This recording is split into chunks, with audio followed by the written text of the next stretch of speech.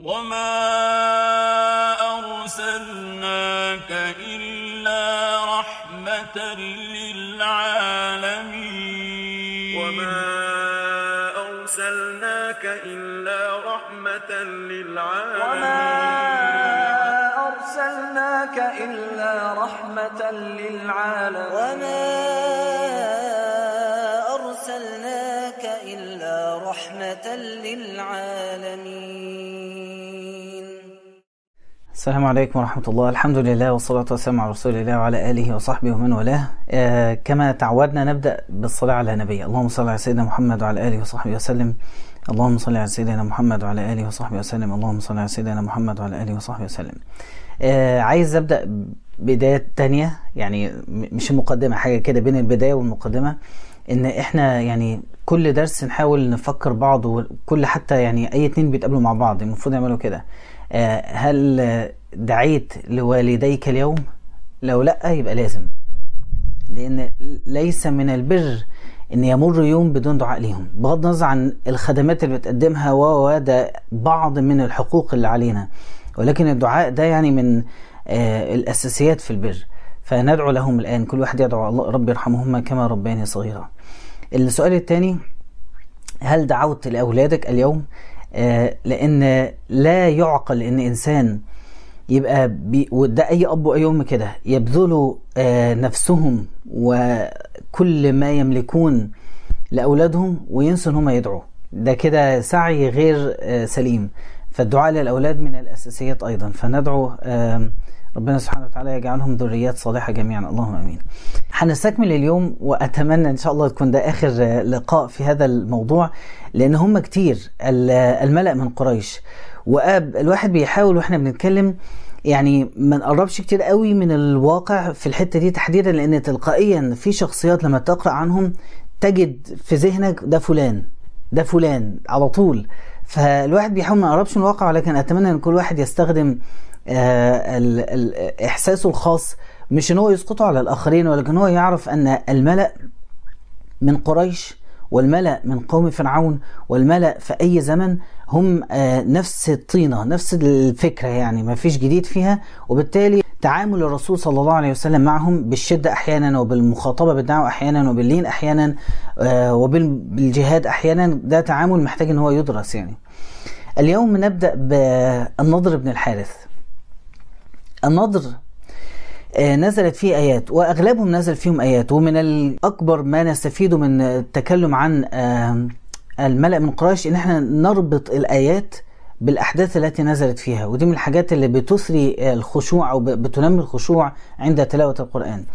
كان النضر إذا جلس رسول الله صلى الله عليه وسلم مجلسا فدعا إلى الله تعالى وتلا فيه القرآن وحذر فيه قريشا ما أصاب الأمم الخالية، خلفه في مجلسه. يعني بعد ما الرسول يقوم يرجع النضر، وكان كثير الترحال، كان كثير السفر، فيحدثهم عن رستم وعن أسفنديار وعن ملوك فارس، وثم يقول: والله ما محمد بأحسن حديثا مني، وما حديثه إلا أساطير الأولين اكتتبها كما اكتتبتها. فأنزل الله فيه: وقالوا أساطير الأولين اكتتبها فهي تملى عليه بكرة وأصيلة، قل أنزله الذي يعلم السر في السماوات والأرض إنه كان غفورا رحيما. ونزل فيه أيضا قول الله: إذا تتلى عليه آياتنا قال أساطير الأولين. ونزل فيه أيضا قول الله، لأن أنت تخيل المشهد ده، هو النبي صلى الله عليه وسلم قاعد ويجتمع الناس حوله فيسمعون، ويبدأ واحد في كل المجموعة لما تستمع تبدأ تسمع كلام جديد وأفكار جديدة. فقبل ما بيلحقوا يهضموا الكلام، وقبل ما يلحقوا ان هو كل واحد يروح باللي خده وعايز يتفكر فيه، يجي الشخص ده يحكي قصص ويتوه الناس، فتلقائيا بيتوهوا.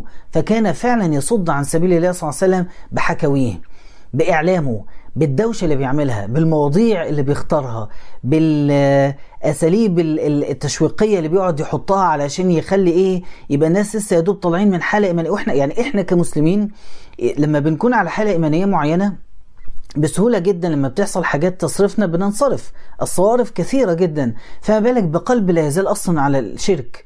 وبدأ يدوب ان هو يعني يستجيب ويلين ويستمع الى الذكر، فيأتي هذا عدو الله هذا، ثم مش بس يصرفهم بالشتيمة. يعني كان في أساليب تانية، الناس تشتم، ناس تأذي الرسول صلى الله عليه وسلم، ناس تحاربه، ناس تواجهه، لكن ده أسلوبه كان مختلف، كان فعلا أسلوب مختلف، وكان بيستخدم أسلوب كان من أكثر ما يؤتي ثماره، يعني اللي هو تلقائيا الناس تنصرف فتستمع إلى قصص النضر ابن الحارث. فلهذا قال الله فيه: ويل لكل أفاك أثيم يسمع آيات الله تتلى عليه، الصواب تطلع عليه كما تطلع على الآخرين، ثم يصر مستكبرا كأن لم يسمعها فبشره بعذاب أليم. ولا تقعدوا على لسان أحد الأنبياء: ولا تقعدوا بكل صراط توعدون وتصدون عن سبيل الله من آمن وتبغونها عوجا. بكل ما تيجي لحظة الناس، يعني رمضان صراط طريق مستقيم هيهتدي الناس، لا اشغلهم واشحن واعمل. يجي موقف مش عارف وفاة لحد وعالم العلماء ومش تلاقي دايما لازم في النضر بن الحارث اللي حوالينا يدخلوا يعملوا دوشة، يعملوا قصصهم، يعملوا أحداثهم علشان يصرفوا الناس. ويقعدون بكل صراط يوعدون، يعني يقعدوا يا إما يتوعدوا الناس ويهددوهم، ويصدون عن سبيل الله يبغونها عوجا. لما نزلت الآية: وإذا تتلى عليهم آياتنا قالوا قد سمعنا لو نشاء لقلنا مثل هذا إن هذا إلا أساطير الأولين. قال أحد العلماء المفسرون: كان النضر بن الحارث يختلف تاجرا إلى فارس، يختلف يعني يروح ويأتي كثيرا، تاجرا إلى فارس، فيمر بالعباد وهم يقرؤون الإنجيل ويركعون ويسجدون. ومن المؤكد أنه سمع ذكر النبي وعرف وصفه فيما سمع، يعني ولهذا هو كافر، بمعنى أنه يعرف الحق وينكره، هو ده تعريف الكافر. فجاء مكة فوجد محمدا صلى الله عليه وسلم قد أنزل إليه وهو يركع ويسجد، فقال النضر: قد سمعنا لو نشاء لقلنا مثل هذا إن هذا إلا أساطير الأولين، الذي سمع من العباد يقرؤون الإنجيل. فنزلت فيه هذه الآية، وقص الله تعالى ما قالوا بمكة، وقص قولهم: وإذ قالوا اللهم إن كان هذا هو الحق من عندك فأمطر علينا حجارة من السماء أو ائتنا بعذاب أليم وما كان الله ليعذبهم وأنت فيهم. حصل بقى موقف من مواقف اللي اتغلب فيها النضر، بس موقف ظريف شوية. كان الوليد بن المغيرة جالسا في المسجد الحرام، فجاء النضر بن الحارث حتى جلس معهم في المجلس، وفي المجلس غير واحد من قريش. فتكلم رسول الله صلى الله عليه وسلم، وكان كثيرا ما يجلس إليهم. وهيجي بعد كده إن شاء الله درس جاي هنتكلم على وسائل الرسول معهم مع الملأ، وردود الملأ في مساومته مع النبي صلى الله عليه وسلم، ده عنوان لوحده. بس اللي حصل انه كان بيجلس كثيرا معهم. فتكلم فعرض له النضر بن الحارث، يعني قاعد بقى يعرض المواهب اللي عنده والقصص اللي عنده، وكان صاحب أكيد ذاكرة قوية فيتكلم، وأكيد صاحب خطابة ومفوه فبيعرف يجذب الأسماع. فعرض النضر بن الحارث النبي صلى الله عليه وسلم فكلمه رسول الله حتى أفحمه، كل ما يقول شبهة يرد عليه رسول الله. ثم تلا عليه وعليهم، على النضر وعلى الآخرين: إنكم، قول الله: إنكم وما تعبدون من دون الله حصب جهنم أنتم لها واردون، لو كان هؤلاء آلهة ما وردوها وكل فيها خالدون لهم فيها زفير وهم فيها لا يسمعون. سكتوا جميعا، ثم قام رسول الله صلى الله عليه وسلم، فأقبل رجل ذكي وذكاء في الكفر، يعني يدعى عبد الله السهمي، حتى جلس. فقال الوليد بن المغيرة لعبد الله: والله ما قام النضر بن الحارث لابن عبد المطلب آنفا وما قعد، ولا عرف يقوم ولا يقعد، يعني لم يستطع أن يعطي له جوابا مفحما كما أعطى للنبي صلى الله عليه وسلم لهم جوابا مفحما. وقد زعم محمد أن وما نعبد من آلهتنا هذه حصب جهنم. فقال عبد الله: أما والله لو وجدته لخصمته، لكسبته في الخصومة. فسألوا محمدا: أكل ما يعبد من دون الله حصب جهنم؟ فنحن نعبد الملائكة، واليهود تعبد عزيرا، والنصارى تعبد عيسى بن مريم. فعجب الوليد ومن كان معه في المجلس، وقالوا ورأوا أنه قد احتج وخاصم. كده أنت خلصت الموضوع وأخيرا بقى هنخلص. فذكر لرسول الله صلى الله عليه وسلم هذا القول، فقال: إن كل من أحب أن يعبد من دون الله فهو مع من عبده، يعني لو كان عيسى يرضى بهذه العبادة فهو معهم، حاشاه طبعا. فيقول النبي: إنهم إنما يعبدون الشياطين ومن أمرتهم بعبادته. فأنزل الله تعالى استكمال بقية سورة الأنبياء: إن الذين سبقت لهم منا الحسنى، سيدنا عيسى أو عزير أو غيرهم، أولئك عنها مبعدون لا يسمعون حسيسها وهم فيما اشتهت أنفسهم خالدون. ونزل بعد ذلك أيضا قول الله لما يعني ردا على أن هم أعجبوا برد هذا الرجل، فنزل قول الله: ولما ضرب ابن مريم مثلا إذا قومك منه يصدون وقالوا أآلهتنا خير أم هو ما ضربوه لك إلا جدلا بل هم قوم خصمون إن هو إلا عبد أنعمنا عليه، إلى آخر الآيات. فالشاهد هنا إزاي ربنا سبحانه وتعالى اختار يرد على هذه الموجة الإعلامية الضخمة الموجهة ضد الحق واللي فيها منطق. يعني كلام الراجل عبد الله ده فيه منطق، وبعدين هم قاعدين مش مثلا قاموا اعتدوا على النبي صلى الله عليه وسلم جسديا، لا هم قاعدين بيتكلموا، يعني بيحاولوا ان يوصلوا لحاجة في الكلام دي يكسبوا بيها. فكلام الله يعني النبي صلى الله عليه وسلم رده وافهم الراجل الاول وبعد كده رد على الراجل الثاني. لكن لما تبص على كلام ربنا سبحانه وتعالى في مواقف معينة مفيش حاجة اسمها لين، في مواقف معينة يتقال لهم في وشهم الحق الذي نؤمن به. وهذا اختيار الله هنا، ان هو يعني انكم وما تعبدون من دون الله حصب جهنم انتم لها واردون. يعني المفروض اللي يسمع الكلام ده يطلع يجري. فهو يعني مش دائما الدعوة تكون فقط باللين، رغم النبي صلى الله عليه وسلم كان كثيرا ما يلين معهم، لكنه في مواقف معينة كان كثيرا ما يشتد عليهم، وزي ما حصل مع ابو جهل يمسكه ويكذبه، وزي ما حصل في ان هو في الرد الآيات هنا آيات قوية جدا في الكلام، يعني اللي هو فيها تهديد شديد لمن يرجو إسلامهم. فالظن يقرأ يقول يعني طب ما كان ممكن يقول كلام أخف، لا هم ما ضربوه لك إلا جدلا. النوع ده من الناس النضر بن الحارث وسلالته أصحاب الجدل، وإن هم مش بيبحثوا عن الحق ولكن يبحثون عن كيف يعني يستقر أمرهم بدون تشتيت الآخرين. فهؤلاء لا ينفع معهم إلا الرد الصارم المباشر. وأخيرا قتل النضر بن الحارث وانتهت قصته وبقي أثاره طبعا في الدنيا. وكان أحد ثلاثة قتلهم النبي صلى الله عليه وسلم يوم بدر صبرا يعني أسر وأخذ في بدر ثم قتلهم يعني بدون قتال، والبقية فاداهم النبي صلى الله عليه وسلم بالأسرى أو بتعليم المسلمين. فكان النضر هو أسير سيدنا المقداد، فقال يا رسول الله أسيري، يعني أنت هتقتل أسيري، المفروض أنا أبعته القوم ويبعتوا لي فلوس يعني، فأسيري يا رسول الله. فقال صلى الله عليه وسلم إنه كان يقول في كتاب الله ما يقول وفيه أنزلت آية وإذا تتلى عليهم آياتنا بينات قالوا قد سمعنا إلى آخرها من سورة الأنفال. النضر بن الحارث ده يعني على قد ما فيش أكتر من يعني لم أجد أكثر من ذلك، ولكن هو من أكثر الأسلحة التي كانت تؤذي النبي صلى الله عليه وسلم، سلاح الإعلام بهذا الشكل.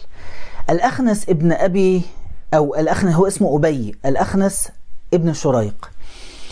ليه اسمه أخنس الأول رغم أنه هو اسمه أبي؟ حصل أنه هو في يوم بدر خرج الأخنس وهو قائد بني زهرة، فخرج معهم، ثم حدث حوار بينه وبين أبي جهل على مشارف بدر وهم داخلين. فسأل أبا جهل فقال يا أبا الحكم أخبرني عن محمد أصادق هو أم كاذب؟ فقال فهو بيقول الأخنس يقول فإنه ليس هنا من قريش أحد غيري وغيرك يسمع كلامنا. جيب لي من الآخر، أنت شايف إيه؟ مفيش حد هنا حوالينا، اتكلم بقى خد راحتك. فقال أبو جهل ويحك، لو كذب مين انت بقى محمد يقال عليه كاذب؟ انت بتهزر. قال ويحك والله إن محمدا لصادق وما كذب محمد قط صلى الله عليه وسلم، ولكن إذا ذهبت بنو قصي باللواء والحجابة والسقاية والنبوة فماذا يكون لسائر قريش؟ ده بيقول هو كده على مشارف قتال، هو عارف ان قد ينجو وقد لا ينجو منه. فقال هذه الكلمات لأبي ابن شريق، فأخذ بني زهرة من بدر وخنس بهم، يعني رجع بهم إلى القبيلة ولم يشارك في معركة بدر، فسمي لقبته العرب وقتها بالأخنس، إن ده موقف يعني غير رجولي بالنسبة لهم أنه خنس بهم. وزي ما احنا عارفين من أسامي الشيطان الخناس اللي هو يتراجع عندما يذكر الله سبحانه وتعالى، ووسواس لأنه يوسوس عندما ينسى الذكر، فالوسواس الخناس. فخنس فلقب بعد ذلك بالأخنس. طب ازاي بقى عرفنا ان حصل بينه وبين ابو جهل الكلمات التي لم يعرفها يحضرها احد غيرهم؟ هنا بقى لان الأخنس شخصية مثيرة للجدل، وهو نزل فيه كثير من آيات الله، هتعرفوا ليه مثيرة للجدل في الآخر يعني. أبي بن شريق يروي ابن إسحاق يقول: خرج أبو سفيان، قصة ظريفة وأعتقد كثير منا يعرفها، وأبو جهل والأخنس ابن شريق خرجوا ليلة ليستمعوا من رسول الله صلى الله عليه وسلم فرادى، كل واحد خرج وحده يتسمع يعني لحد ما يتسحبوا بالليل. بعد ما خلد الناس إلى النوم ذهبوا إلى النبي صلى الله عليه وسلم في بيته فرادى بغير اتفاق يستمعون للذكر وهو يصلي في بيته. الصبح يصلي في الكعبة يحاربوه، في بيته ذهبوا إليه يستمعون له. فأخذ كل رجل منهم مجلسا يستمع فيه وكان لا يعلم بمكان صاحبه، فباتوا يستمعون له. يعني لما نيجي تقول لواحد مسلم قوم صلي قيام ليل، تقيلة بتاخد منه مجهود ومشقة. هم على شركهم من شدة اشتياقهم للاستماع لكلام الله كانوا بيبيتوا بره البيت في السقعة أو في الحر أو في أي مكان مستخبين يستمعون الذكر، مش قادرين يقاوموا هذا الجمال. فأخذ كل رجل مجلسه لا يعلم بمكان صاحبه فباتوا يستمعون له حتى إذا طلع الفجر تفرقوا.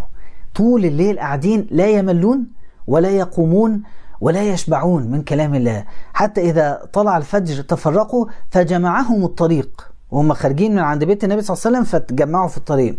فقال بعضهم لبعض: لا تعودوا، اللي احنا فيه ده لو رآكم بعض سفهائكم لأوقعتم في نفسه شيئا. بقى مين السفيه؟ شوف عجب الشرك. السفيه هو من يراهم ويفعل فعلهم، يعني السفيه اللي هيقلدهم. طب انتوا ايه تقولوا عن نفسكم ايه؟ لا، هم مش سفهاء، هم كبار وفاهمين هم بيعملوا ايه.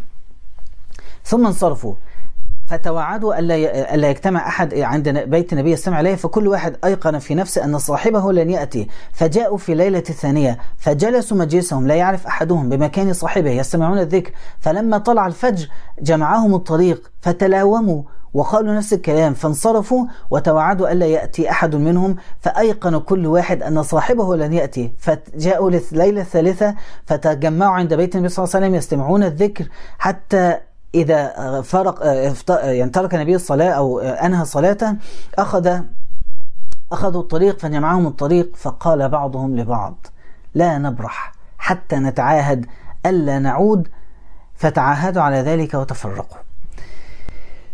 فتاني يوم هم بقى المرة دي عرفوا ان ايه يعني لازم نطلع جدعان ونبطل نستمع لهذا الحق. فلما أصبح الأخنس أخذ عصاه ثم خرج حتى أتى أبا سفيان. احنا قلنا أبو سفيان وأبو جهل والأخنس، تمام؟ ثم خرج حتى أتى أبا سفيان في بيته فقال: أخبرني يا أبا حنظلة عن رأيك فيما سمعت من محمد. بقالنا 3 أيام وهو بنسمع ومش عارفين نقاوم هذا السماع، فأخبرني. فقال: يا أبا ثعلبة والله لقد سمعت أشياء أعرفها وأعرف ما يراد بها من كلام النبي في القرآن، وسمعت أشياء ما عرفت معناها. يعني حتى العرب باللغة بتاعتهم كانوا يسمعوا القرآن لكن في حاجة بتخليهم مش قادرين يفهموا الكلام اللي بيتقال رغم ان هو عربي وبلغتهم، لكن الحجاب الكفر كان بيمنعهم ان هم يستوعبوا الصورة الكاملة لمفهوم الإيمان الذي كان يتلى في القرآن، وما عرفت معناها ولا ما يراد بها. فقال الأخنس: وأنا بالذي حلفت به كذلك. أنا برضو يعني في حاجات شدتني وفي حاجات ما فهمتهاش، بس الموضوع فيه شيق، يعني الموضوع يعني جذبني. فدرد الناس عاقلة وناس يعني عندها إنصاف في تفكيرها. ثم خرج من عنده الأخنس، خرج من عنده ثم ذهب إلى أبي جهل فدخل عليه بيته. قال: يا أبا الحكم ما رأيك فيما سمعت من محمد؟ قال: ماذا سمعت؟ وأنا مالي، اللي هو سمع، وانا يهمني ايه سمعت؟ هو يعني قفشه 3 أيام لكن هو لا يزال ينكر حتى مع صاحبه أن هذا الذي سمع له أي أثر في قلبه، أو حتى لو له أثر مش هيفرق معايا لو كان إيه. وده شبيه بما قاله في يوم بدر. قال: ماذا سمعت؟ تنازعنا نحن وبنو عبد مناف الشرف، أطعموا فأطعمنا وحملوا فحملنا وأعطوا فأعطينا، حتى إذا تجاذبنا على الركب، وقفنا بقى على الركب وخلاص، يعني كل واحد جاب آخره، وكنا كفرسي رهان، قالوا منا نبي يأتيه وحي من السماء فمتى ندرك مثل هذه، والله لا نؤمن به أبدا ولا نصدقه. فقام عنه الأخنس وتركه. فزي ما قلت المرة اللي فاتت، الكبر صارف، هي حط تحتها خط، الكبر صارف، الكبر صارف، الكبر يصرف الإنسان عن الحق، والكبر في الحاجات الصغيرة يصرف الإنسان عن الحق في المواطن الصغيرة، والكبر في الأمور الكبيرة كالإيمان والكفر يصرف الإنسان. الكبر صارف. فأبو سفيان أسلم، والأخنس أسلم، وأبو جهل قتل كافرا.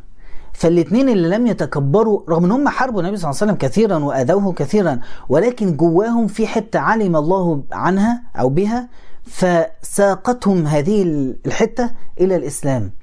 أما لأن في فرق بين ممكن واحد يتكبر على الأقل منه أو على عدوه، هم عملوا كده، تكبروا على ضعفاء المسلمين، لكن فيما بينهم الكبر لما بقى كمان وصل لدرجة أبو جهل، إن هو الكبر مش بقى، هو مش ضد النبي صلى الله عليه وسلم، وهو ضد النبي وضد ربنا وضد قبيلته، وعنده فكرة تانية خالص في دماغه. ورغم ذلك الأخنس كما قلت شخصية أثارت جدلا، حتى أن بعض المسلمين، بعض المؤرخين قالوا أنه من المنافقين، والبعض قال أسلم ثم ارتد ثم أسلم، ومش عارفين، يعني لم أجد قولا فصلا في شخصية الأخنس، لأن نزلت فيه آيات قوية. فمما نزل فيه، هو أسلم يوم الفتح وكان من المؤلفة قلوبهم، فأقبل إلى النبي صلى الله عليه وسلم وآله في المدينة وأعلن إسلامه، وقال إنما جئت أريد الإسلام والله يعلم إني لصادق أو أني لصادق، فما حدش يقدر يشكك فيه بعد ذلك. فلما خرج من عند النبي صلى الله عليه وسلم مر بزرع وحمر لبعض المسلمين، فأحرق الزرع وعقر الحمر، يعني قطع أرجلهم.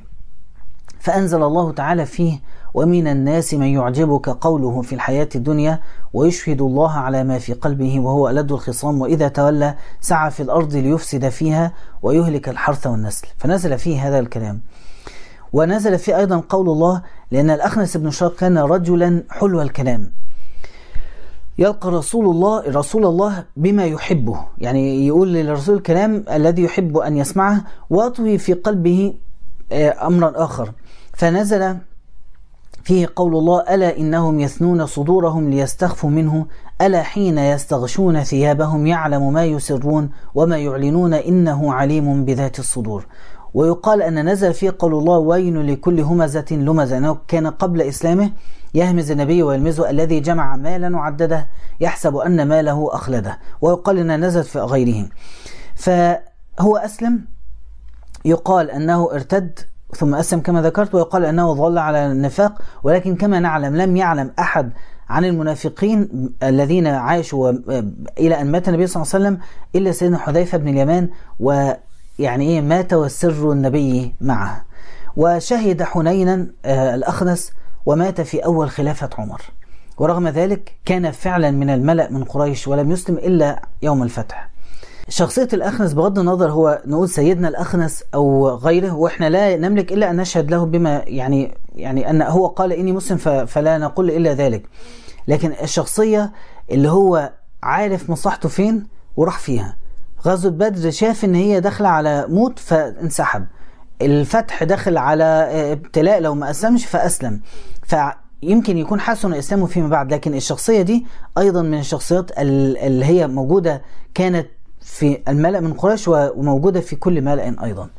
بعد ذلك شخصية أخرى، الأسود ابن المطلب. الأسود ابن المطلب من قبيلة قريش ويلقب بأبي زمعة. وفيه قال النبي صلى الله عليه وسلم لما تكلم عن عاقر ناقة ثمود قال إذ انبعث أشقاها انبعث بها، يقول النبي صلى الله عليه وسلم انبعث بها رجل عزيز عارم منيع في رهطه، يعني هو قوي وله عزوة قوية مثل أبي زمعة. فوصفه النبي صلى الله عليه وسلم بأنه هو يعني شبهه بأشقى الأولين وهو عاقر ناقة ثمود. هو ابن عم السيدة خديجة، يعني يعرف النبي صلى الله عليه وسلم معرفة لصيقة، ويعرف زوجته ويعرف البيت ويعرفهم جيدا، ورغم ذلك كان من أشد الأعداء للنبي صلى الله عليه وسلم. وكان أيضا ابن خالة السيدة برة. مين السيدة برة؟ تبقى جدة النبي صلى الله عليه وسلم لأمه. يعني هو يعني حوالين النبي صلى الله عليه وسلم من عيلته، من عيلة زوجة النبي صلى الله عليه وسلم. ذكر ابن إسحاق أنه كان أحد المستهزئين بالنبي المقصودين بالآية إن كفيناك المستهزئين. ويروى أن النبي صلى الله عليه وسلم دعا عليه فقال اللهم أعمي بصره وأثكله ولده.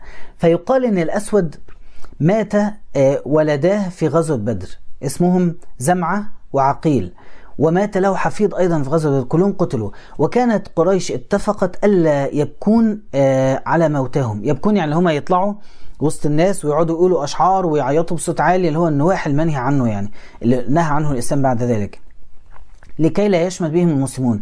فظل الأسود أياما يبكي وحده حتى عمي، تحققت فيه دعوة النبي صلى الله عليه وسلم، وثكل ولده وعمي بصره حتى عمي. وكان من الطرائف يعني أنه كان في ليلة يبكي وقلبه يحترق على ما فقد من أولاده وحفيده، فسمع امرأة تبكي بصوت عالي وعامله المناحة اللي هي النواح اللي واقفة بره وبتقول شعر وبتبكي. فقال لأحد بنيه اذهب فلعل قريشا أذنت أن نبكي فأبكي، يعني عايز أعيط على أولادي فإن صدري قد احترق من الحزن عليهم. فذهب الغلام إلى صاحبة الصوت وعاد بعد برهة فسأله الأسود ما خبرها؟ قال الغلام هي امرأة تبكي على بعير لها قد أضاعته. دي بس يعني كل المناحل دي على بعير حيوان ضاع منها. فتعب أكثر الأسود وزاده حسرة وكمدا فوق كمده، فأنشد قائلا أتبكي أن يضل لها بعير ويمنعها من النوم السهود، فلا تبكي على بكر ولكن على بدر تقاصرت الجدود، وبكي إن بكيت على عقيل وبكي حارثا أسد الأسود، ألا قد ساد بعدهم رجال ولولا يوم بدر لم يسودوا. فيعني عمى وحسرة ولم يلتفت أبدا للإسلام وظل على حاله حتى مات، ويقال أنه مات قبل غزوة أحد، يعني مات يكاد يكون من حسرته على أولاده، ومات على الكفر وأسلم أحد أبنائه عام الفتح. الشخصية التالية في الملأ من قريش وهو شيبة بن ربيعة، وهو أخو عتبة بن ربيعة والذي قتل في غزوة بدر على يد سيدنا حمزة بن أبي طالب. وبنته مين بقى؟ السيدة الصحابية الجليلة رملة بنت شيبة زوج عثمان بن عفان. فيعني الواحد لما عارف لما هم كانوا في المشي، لما تطلع تتفرج عليهم من بره حسرة ما بعدها حسرة، يعني كفر في وقت زمني قصير جدا، وأولادهم كلهم أسلموا، يعني ما فيش تقريبا حد إلا وأولاده أسلموا إما قتلوا على كفرهم. يعني للأسف والله الواحد يعني لا نحزن على أعداء الله طبعا، ولكن في حاجة تخليك تحس لما نيجي بقى نبص لنفسنا هي نفس الكلام، بعد ما احنا قصتنا تنتهي من الدنيا ويجي حد يبص عليها من بره، ضيع عمره في ايه ده؟ ضيع عمره في ايه؟ ضيع وقته في ايه؟ اهدر ليالي وما حفظش القرآن وما عملش حاجة على ايه كل ده؟ ما هو مات في الاخر. فهي نفس الحسرة اللي ربنا يعافينا منها يعني. ثم بعد ذلك العاص ابن وائل، وده الشخصية القبل الأخيرة إن شاء الله، وبعده أمية بن خلف. العاص بن وائل هو زوج أخت أبي جهل، يعني هو أبو جهل حبايب جدا. ووالد الصحابي مين؟ العاص بن وائل والد عمرو بن العاص، من زوجة أخرى مش من أخت أبي، يعني أخت أبو جهل مش هي أم عمرو بن العاص. سيدنا عمرو بن العاص صاحب الفضل على كل مصري، فاتح مصر والشام وأحد دهاة العرب الأربعة. والجميل في قصة سيدنا عمرو ما تأتي إن شاء الله ذكرها لاحقا أنه أسلم على يد النجاشي، يعني هو أسلم على يد سيدنا النجاشي، والنجاشي يعني في آخر الدنيا ولكن أسلم على يده سبحان الله. فالعاص بن وائل أنجب أحد دهاة العرب الأربعة سيدنا عمرو، فلكم أن تتخيلوا عقله وفهمه يعني طريقة تفكيره. فمن المؤكد أيضا أنه عرف الحق ثم أنكره. سيدنا خباب بن الأرت يقول جئت العاص بن وائل السهمي أتقاضاه حقا لي عنده. وفي رواية كنت قينا في الجاهلية، قينا يعني حداد يصنع السيوف، وكان لي على العاص بن وائل دراهم فأتيته أتقاضاه. وكان سيدنا خباب مسلما وصنع للعاص بن وائل سيفا، فلما جاءه ليأخذ قال له العاص ليأخذ ثمن السيف، قال العاص لا أعطيك ثمنها حتى تكفر بمحمد. يعني هو نصاب بشكل رسمي، روح اعمل لي دي، اعمل لي السيف ده، وبعد ما عمل له سيف قال له اكفر بعدين ادي لك ثمنه. يعني الواحد عايز يقول كلام اكتر، ان النوعيه دي من الناس برضو كثيره يعني. فقال لا أعطيك حتى تكفر بمحمد. فقلت، سيدنا خباب يقول، فقلت لا حتى تموت ثم تبعث، يعني لن أكفر حتى تموت وبعدين أشوفك يوم القيامة. فقال وإني لميت ثم مبعوث؟ قلت نعم. يقول العاص، فقال العاص إن لي هناك مالا وولدا، في البعث اللي انت بتحكي عنه ده إن لي مالا وولدا هناك فأقضيكه، لما نتقابل هناك أبدي لك فلوسك. فنزلت هذه الآية فيه أفرأيت الذي كفر بآياتنا وقال لأوتين مالا وولدا أطلع الغيب أم اتخذ عند الرحمن عهدا كلا سنكتب ما يقول ونمد له من العذاب مدا ونرثه ما يقول. هناخذ كل ما يعني اللي هو بيحكي عنه الأولاد والأموال ويأتينا فردا.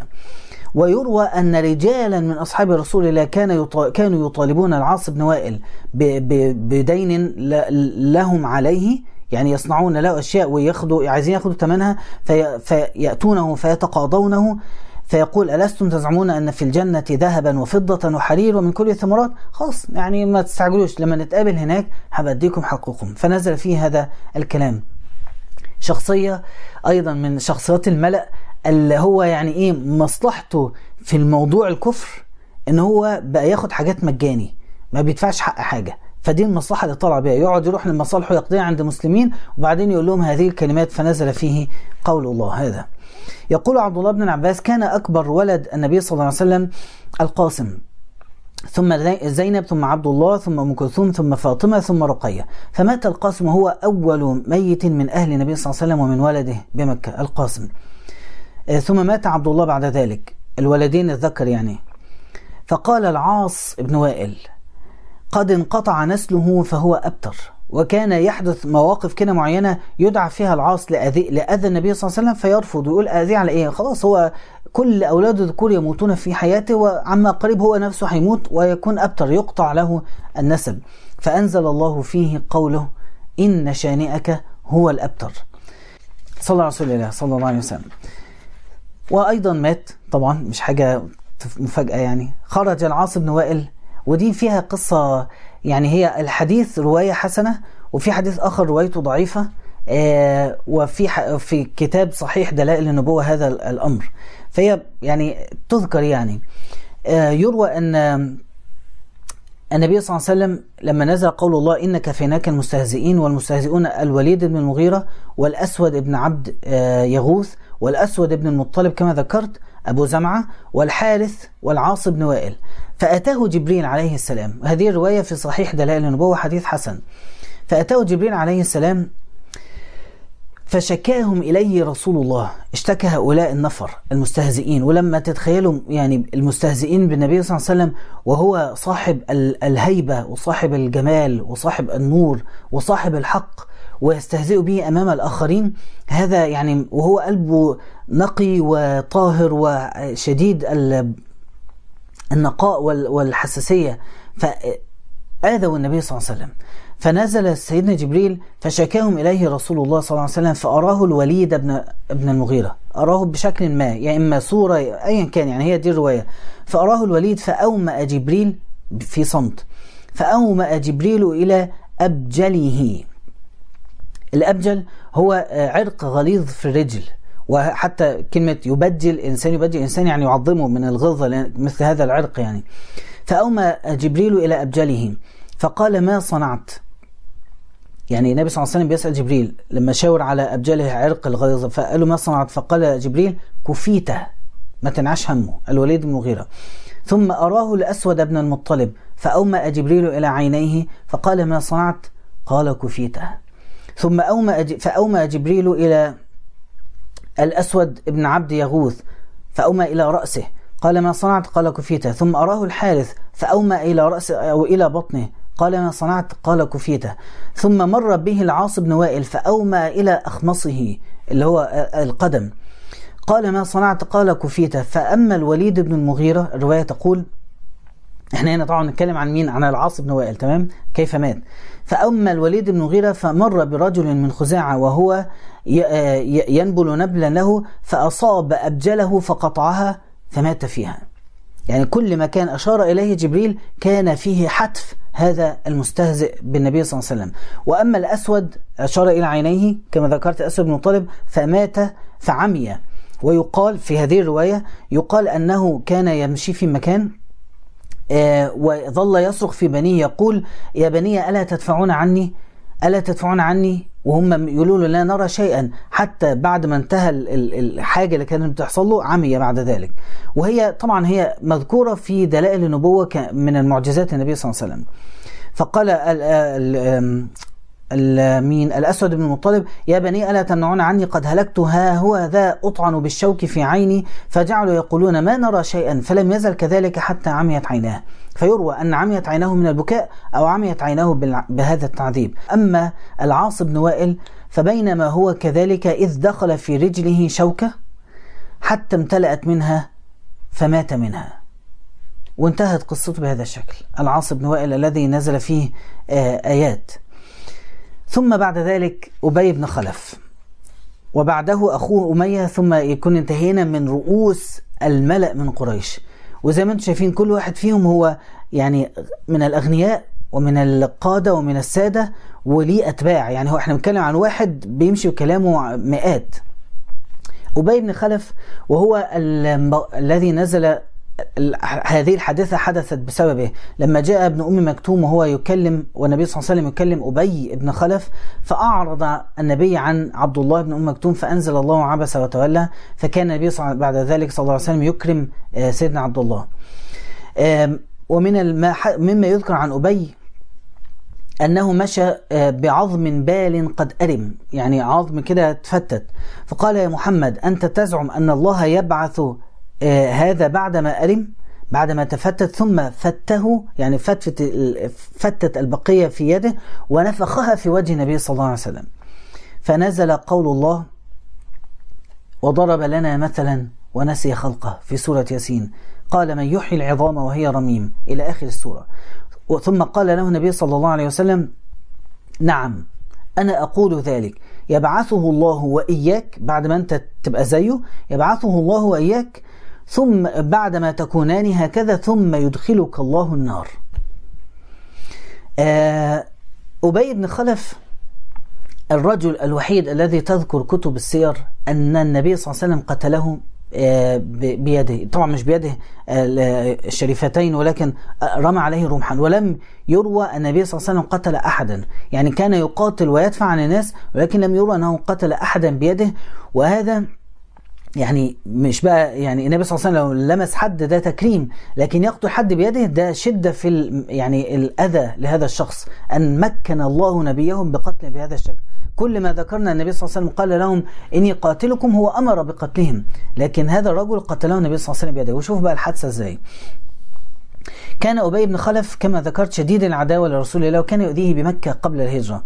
وكان مما يروى أنه يقول: يا محمد إن عندي فرسا أعلفه كل يوم حتى أقتلك عليه. أنا شايف ده، كان كل ما يعدي شايف ده اللي هتتقتل عليه، هكذا يقول. فقال رسول الله عليه وسلم: بل أنا أقتلك إن شاء الله. فلما حدث في غزوة أحد بعد ذلك أتى بهذا الفرس، أبي بن خلف جاء على هذا الفرس وقال: أنا أقتل محمد، وقعد ينشر الخبر أن النبي صلى الله عليه وسلم مقتول اليوم وأنا أقتله. فبلغ الخبر إلى النبي صلى الله عليه وسلم، فلم يزد إلا أن قال: بل أنا أقتله إن شاء الله. فذهب أحد الناس وبلغ هذا القول إلى أبي بن خلف، فقيل له لما قيل لمحمد صلى الله عليه وسلم ما قلت؟ قال: بل أنا أقتله. فأفزعه ذلك، فزع، بقاله قد ايه بيعلف في الفرس وبيعلف في نفسه علشان هذه اللحظة. فلما اقترب من معاد قتله للنبي وتنفيذ وعده، وعرف أن النبي صلى الله عليه وسلم قال: أنا أقتله، أفزعه ذلك وقال: أنشدك بالله أسمعته يقول ذلك؟ بالله عليك، هو قال كده؟ يعني أصلا هو ليه بقى؟ لأنهم لم يعرفوا عن النبي صلى الله عليه وسلم كذبا، فما دام قالها حتى لو حاجة على المستقبل فخلاص هو صادق يعني. فوقعت في نفسه وأصابه الفزع، ولكنه طبعا ما ينفعش يتراجع في كلامه. فلما كان يوم أحد خرج أبي بن خلف مع المشركين فجعل يلتمس غفلة النبي صلى الله عليه وسلم ليحمل عليه، فيحول رجل من المسلمين بينه وبين النبي صلى الله عليه وسلم لحد لما رآه رسول الله صلى الله عليه وسلم، فأحد الصحابة انطلق حتى يقطع رأس أبي بن خلف، فقال صلى الله عليه وسلم استأخروا استأخروا. تحس يعني لما تتفرج على المشهد ده مشهد بطولي عظيم. فقال النبي صلى الله عليه وسلم استأخروا استأخروا، فأخذ بحربة في يده فرمى بها أبي بن خلف فاخترقت ضلعا من ضلوعه وكسرته، فرجع إلى أصحابه ثقيلا. هي اخترقت ضلع، لكن يعني يقال أنها لم تكن حاجة مميتة، يعني هكذا تقول الرواية. فاحتملوه حتى ولوا به وأخذوا يقولون لا بأس، يعني دي هتتعالج منها لا بأس. فيقول أبي ألم يقل لي بل أنا أقتله فهو فاعل، ألم يقل لي بل أنا أقتله فهو فاعل. وبعد كده يروى في رواية أخرى أن النبي صلى الله عليه وسلم خدشه بالحربة خدشا غير كبير، فقال قتلني والله محمد، يعني إيه لو عمل كده قتلني. فقالوا له ذهب والله فؤادك، أنت بتفكر إزاي؟ والله إنما إن بك من بأس، إن يعني هنا ما بك من بأس، إن بك من بأس. فقال لقد قال إني قاتلك ووالله لو بصق علي لقتلني. فمات عدو الله أبي بهذه، وفي نزعه للموت كان يقول والذي نفسي بيده لو كان هذا الذي بي بأهل ذي المجاز لماتوا أجمعون. الضربة اللي أنا ضربتها دي والألم اللي فيها لو نزل بقبيلة كاملة لماتوا أجمعون من شدة هذا الألم. يروى وهي رواية ضعيفة أن سيدنا عبد الله بن عمر يقول مات أبي بن خلف ببطن رابغ، ببطن مكان اسمه رابغ يعني. فيقول وإني لأسير بها من الليل إذ نار تأجج أو إذا نار تأجج لي فهبتها، لقى نار بعيدة فهبتها. فإذا رجل، هي رواية ضعيفة أنا بأكد، فإذا رجل يخرج منها في سلسلة يجتذبها ويصيح العطش العطش، فإذا رجل يقول لا تسقه فإن هذا قتيل محمد صلى الله عليه وسلم، هذا أبي بن خلف، هكذا يقول. فقد تكون من المعجزات أن أرى الله أحد أصحاب النبي صلى الله عليه وسلم عذاب القبر لهذا الشخص، ولكنه عرف بقتيل رسول الله صلى الله عليه وسلم. ومما يعرف أيضا عن أبي، يعني مش مما يعرف عنه، مما ذكره النبي صلى الله عليه وسلم في الحديث أنه قال بعدما ذكر الصحابة يوما بالصلاة وتكلم فيها وقال من حافظ عليها كانت له نورا وبرهانا ونجاة يوم القيامة، ومن لم يحافظ عليها لم يكن له نور ولا برهان ولا نجاة، وحشر يوم القيامة مع فرعون وهامان وقارون وأبي بن خلف. بقى أصبح النبي صلى الله عليه وسلم يستخدم أبي الذي قتله بيده، يستخدمه كنموذج أشد الناس مكانا يوم القيامة، يعني حاجة سيئة جدا، ويحذر أن اللي يضيع الصلاة قد يكون مصيره في الآخر أن يصبح مثل أبي بن خلف. وختاما أخوه أمية ابن خلف، صلى الله على رسول الله صلى الله عليه وسلم. أمية بن خلف له ابنان، أحدهما صفوان بن أمية وهو صحابي جليل. أمية بن خلف أحد سادات قريش وعظمائها، ولم يسلم طبعا، يعني الوحيد اللي أسلم في السادات أو ممن ذكرناهم أبو سفيان والأخنس ابن شريق. أما أمية فلم يسلم، بل كان من أشد أهل قريش عذابا وعندا للنبي صلى الله عليه وسلم وحربا عليه، وكان سيدنا بلال كما تعرفون، وكان يبتدع، يعني نعرف كثيرا وهذه القصة ستأتي لاحقا كيف كان يؤذي بلال رضي الله عنه وأرضاه وكيف كان يعذبه. وقد نزل في أمية قول الله كما يروى في بعض الروايات الأخرى ويل لكل همزة لمزة الذي جمع مالا وعدده يحسب أن ماله أخلده إلى آخر الآيات. ويروى أيضا أن نزل فيه قول الله ولا تطع من أغفلنا قلبه عن ذكرنا واتبع هواه وكان أمره فرطا، لما ذهب أمية إلى رسول الله صلى الله عليه وسلم ودعاه النبي إلى الإسلام وتكلم معه، فقال أمية للنبي صلى الله عليه وسلم يعني قرب صناديد أهل مكة ودع عنك هؤلاء الفقراء حتى نجتمع حولك، فأنزل فيه الله سبحانه وتعالى لا تطع من أغفلنا قلبه عن ذكرنا. فيعني مما نفهمه عن شخصية أمية هنا إن هو زي الآخرين، لكن الحتة اللي خاصة بهذه الآية إن هو كان عارف الحق زيهم، ولكن لما يذهب النبي صلى الله عليه وسلم كان عنده طريقة مختلفة شوية في المساومة والضغط، وهي إيه؟ دع عنك هؤلاء الفقراء وإحنا كلنا هنجتمع حولك. فاللي هو يعني فرق تسد، يعني ابعد بس، أنت لو تصاحب ناس مناسبة لينا إحنا هنبقى أصحابك طبعا، ما فيش حاجة تمنع. أنت مش مشكلتنا معاك ولا مع الرسالة ولا مع ربنا ولا مع أي حاجة، مشكلتنا مع شوية الفقراء المجتمعون حولك. فالكبر مرة أخرى يعني. وطبعا كما تعرفون أمية هو الذي اجتذب عقبة بن أبي معيط إلى الكفر مرة أخرى، ونزل فيه قول الله: الأخلاء يومئذ بعضهم لبعض عدو إلا المتقين.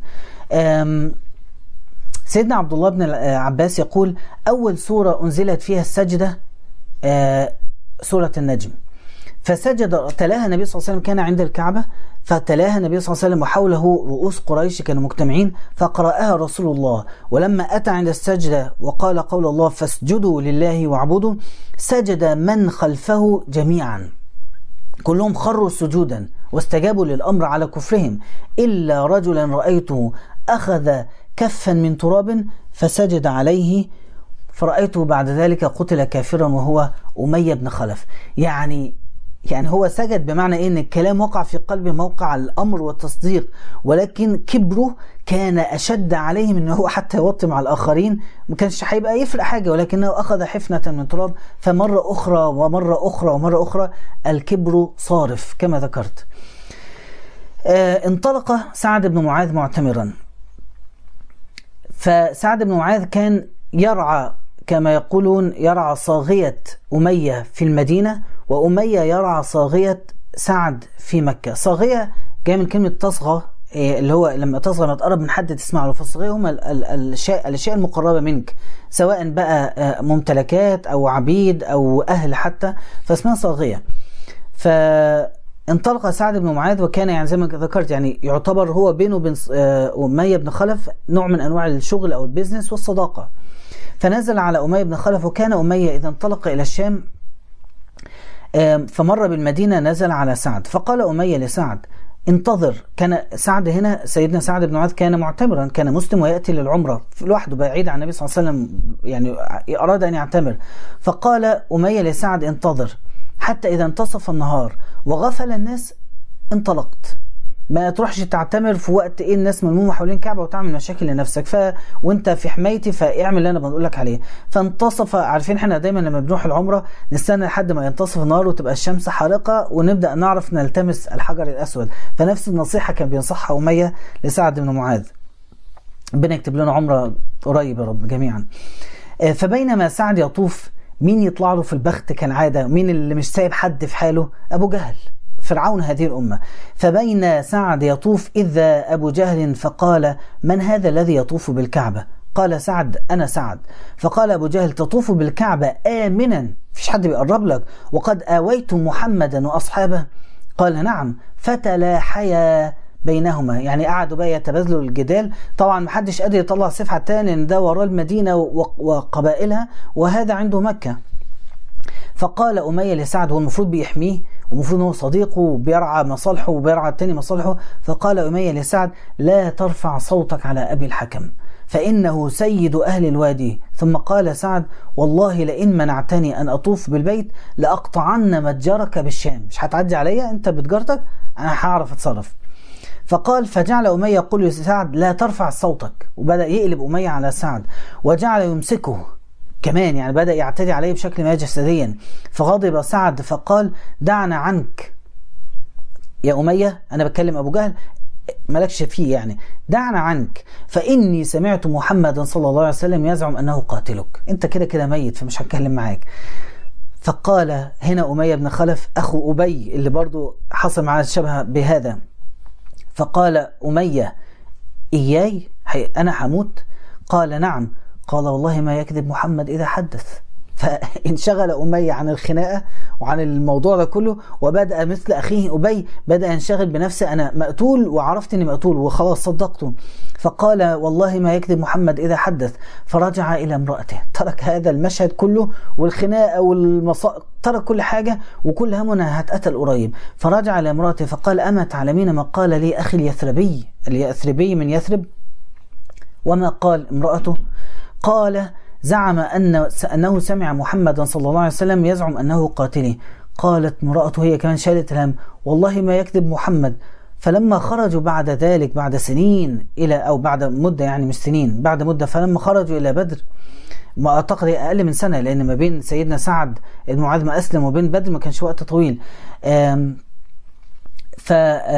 فلما خرجوا إلى بدر وجاء الصريخ نذير الحرب، يعني قالت امرأته أما ذكرت ما قال لك أخوك اليثربي؟ أنت طالع هتتقتل. قال فأراد ألا يخرج فأتاه مين مرة تانية؟ مين دايما؟ أبو جهل فرعون هذه الأمة.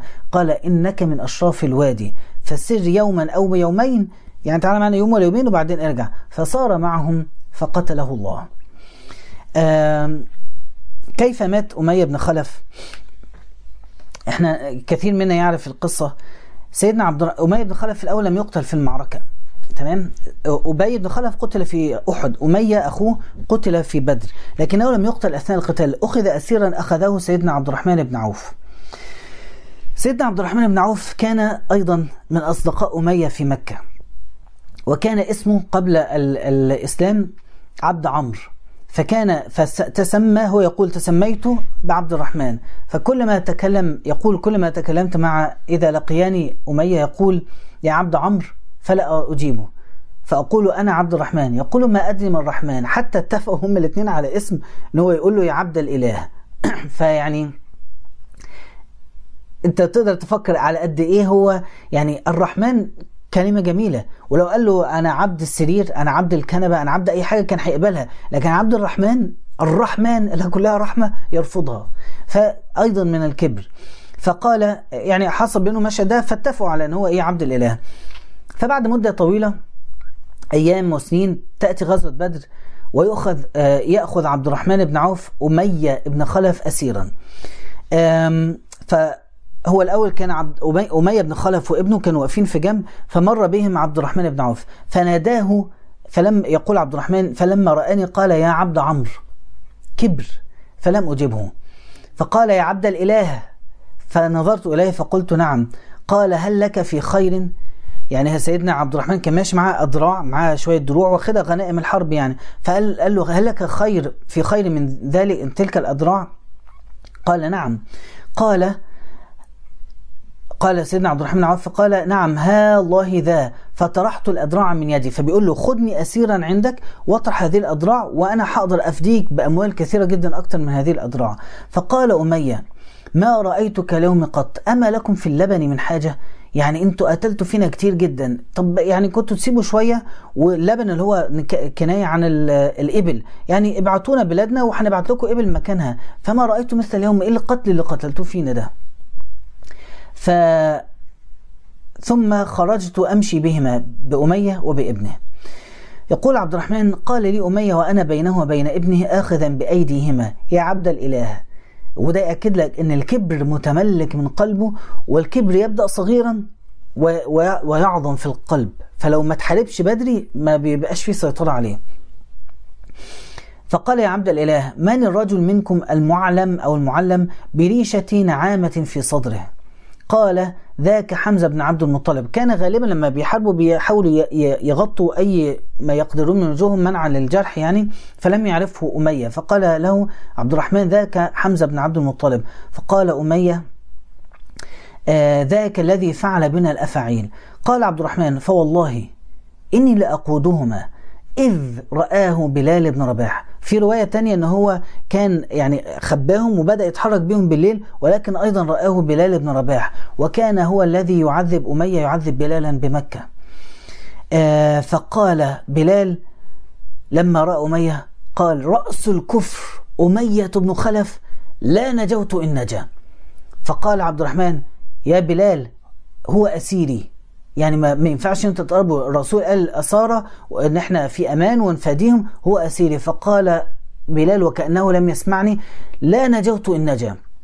ثم قال إلى مجموعة من الأنصار واقفين فقال لهم هذا أمية بن خلف، هذا رأس الكفر لا نجوت إن نجا. فتحرك المجموعة، سيدنا بلال ومعه هذه المجموعة، فأحاطوا بنا حتى جعلونا في مثل المكان الصغير المسكة، يعني كأن ممسوكين من كل حتة، وأنا أذب عنه. وفي رواية أخرى فقلت له يا أمية أجسوا، يعني انزل على ركبتك، وأنا أذب عنه. فجعل الرجل منهم يطعن فيه من جنبه، والآخر يطعن فيه من جنبه، والآخر يطعن فيه من جنبه، فصاح أمية صيحة ما سمعت مثلها قط.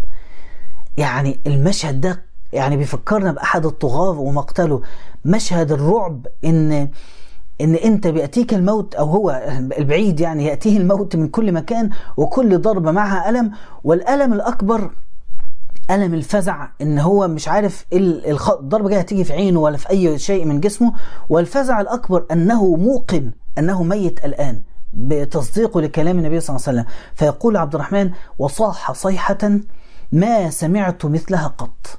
صيحة يعني سيدنا عبد الرحمن شهد مشاهد وحضر معارك وسمع كتير، لكن صيحة الرجل مش صيحة واحد بيموت ولا بيتألم، ولا واحد بس خايف، واحد اجتمعت فيه أشياء كثيرة من المشاعر المرعبة التي أطلقت هذا الصوت من جوفه. فقلت أنجو بنفسك لا نجاء بك، أنا حضرب معاك، أنجو بنفسك ولا نجاء بك فوالله ما أغني عنك شيئا. خلاص هو مش شايفين غير رأس الكفر أمية بن خلف. فأخذوا يتخللوه بالسيوف من تحتي، يتخللوه يعني خرموه بالسيوف حتى قتلوه. وأصاب أحدهم رجلي، سيدنا عبد الرحمن يقول أصاب أحدهم رجلي بسيفه، وكان يرى أثر هذا، كان يرينا، الراوي يقول كان يرينا ذلك الأثر في ظهر قدمه. فهبروهما بأسيافهم حتى فرغوا منهما أمية وابنه. فكان عبد الرحمن يقول يرحم الله بلالا، ذهبت أدراعي وفجعني بأسيري. لا أخذت الفلوس بتاعت أمية اللي كان حافظي بيها، ولا عرفت ألاقي أدراعي بعدما ألقيتها. يقول سيدنا رفاعة بن رافع لما كان يوم بدر تجمع الناس على أمية بن خلف فأقبلنا إليه، فنظرت إلى قطعة من درعه، أحد الناس الأنصار كانوا واقفين، قطعة من درع قد انقطعت من تحت إبطه، كان في حتة كده تحت إبطه، لقيت حتة هو متدرع بالحديد، فلقيت حتة كده موجودة يعني مكشوفة، فجعلت أطعنه بالسيف طعنة وقعد يضرب فيه كده يحاول هو يقتله مما يستطيع أن يرى. وسيدنا رفاعة يقول بقية الأحداث اللي بيذكرها ورميت بيوم بدر بسهم ففقعت عيني فردها النبي صلى الله عليه وسلم بعدما بصق فيها ودعا لي فرجعت خيرا مما كانت. وأخيرا المجموعة دي كده على بعض اللي احنا ذكرناهم هم اللي النبي صلى الله عليه وسلم دعا قال اللهم عليك الملأ من قريش. لما نرجع بقى في أول حديث ذكرناه، بينما رسول الله صلى الله عليه وسلم ساجد وحوله ناس إذ جاءه عقبة بن أبي معيط بسلا جزور فقذفه على ظهر رسول الله صلى الله عليه وسلم فلم يرفع رأسه حتى جاءت فاطمة فأخذته ودعت على من صنع ذلك، أخذت من على ظهره ودعت على من صنع ذلك. ثم قال النبي بعدما رفع رأسه اللهم عليك الملأ من قريش، أبا جهل ابن هشام وعتبة ابن ربيعة وشيبة ابن ربيعة وعقبة ابن أبي معيط وأمية ابن خلف وأبي ابن خلف. يقول الراوي فلقد رأيتهم يوم بدر جميعا وألقوا في بئر، جمعهم النبي صلى الله عليه وسلم، أمر الصحابة يجروا أجسادهم ويرموهم في بئر، فألقوا في بئر جميعا غير أن أمية تقطعت أوصاله. ليه؟ انتوا عرفتوا بقى، اتقطع، هو اتشرح قبل ما هو بيموت، تقطعت أوصاله فلم يلقى في البئر، يعني قعدوا يتجاذبوه فتقطعت أوصاله وقعدت تتقطع منهم على ما وصلوا للبئر لم يبقى من جسده شيء، فتقطعت أوصاله فإنه كان رجلا ضخما فلما جروه تقطعت أوصاله قبل أن يلقى في البئر. ثم وقف النبي صلى الله عليه وسلم على رأس هذا البئر وقال يا أهل القليب، يا عتبة بن ربيعة، يا شيبة ابن ربيعة، يا أمية بن خلف، يا أبا جهل بن هشام، هل وجدتم ما وعد ربكم حقا؟ فإني وجدت ما وعدني ربي حقا. فقال المسلمون يا رسول الله أتنادي قوما جيفوا؟ قال ما أنتم بأسمع لما أقول منهم ولكنهم لا يستطيعون أن يجيبوني. أفادهم بإيه الكبر؟ أفادهم بإيه الكفر؟ لا شيء. والأشد من كل ده إن هم يعني فيما هم فيه من العذاب، ويسمعون قول النبي صلى الله عليه وسلم اللي هم كانوا من ربع ساعة بس كان ممكن يؤمنوا بيه، اللي منهم واحد زي عتبة بن ربيعة كان بيقول لهم طب ما نرجع بلاش نكمل. أمية بن خلف وأخوه أبي، وهم آسف هنا في المشهد ده أبي كان في أحد زي ما ذكرت. أمية بن خلف داخل، مراته بتقول له ما تخرجش، وهو بيقول خلاص مش هخرج، لحد ما أبو جهل جاء قال له تعال أخرج. وأبو جهل رأس الأمر كله، رأس الكفر في هذا الوقت، كلهم اجتمعوا جميعا. فكان هذا الاجتماع الأخير للملأ من قريش، ثم بعد ذلك وهن أمرهم. وصلى الله وسلم على سيدنا محمد وعلى آله وصحبه أجمعين.